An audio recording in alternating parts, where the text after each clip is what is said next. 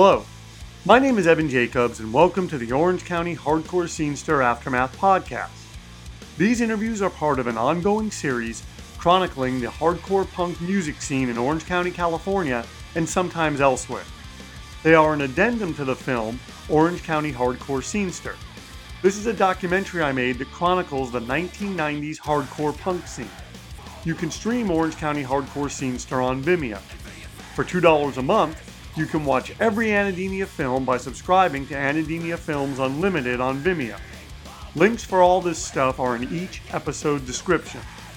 To support this podcast, please like, rate, and review it. Also, please subscribe to Anademia Films TV on YouTube, where you can view all of these podcasts in their original video form.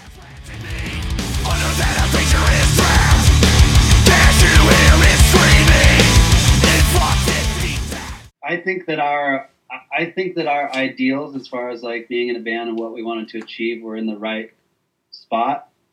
We weren't money hungry. I think we were really stoked that we were actually going to make a living, and paying our rent from being in a band, because all of us had been. I mean, Mangade was 10. He's 10 years older than I am, and he had been making music forever. Same with Pete Hines. Like, they deserved to be making music for a living. Pete Hines is he's like the sickest drummer. Yeah. And so I think from, cause coming from this like hardcore scene, I think people had like, you start a band and you start playing small shows and you build, if it catches on, you kind of build up this thing naturally.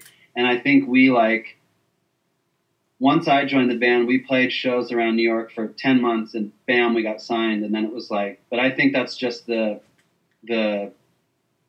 sort of climate at the time.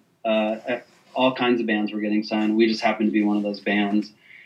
Then it was interesting because we had to figure out, they immediately put us out on these crazy tours with big bands, which felt a little odd. And I think at some point we were like, wait, we need to dial this back and play shows with bands that are more like us and build a fan base in a more organic way.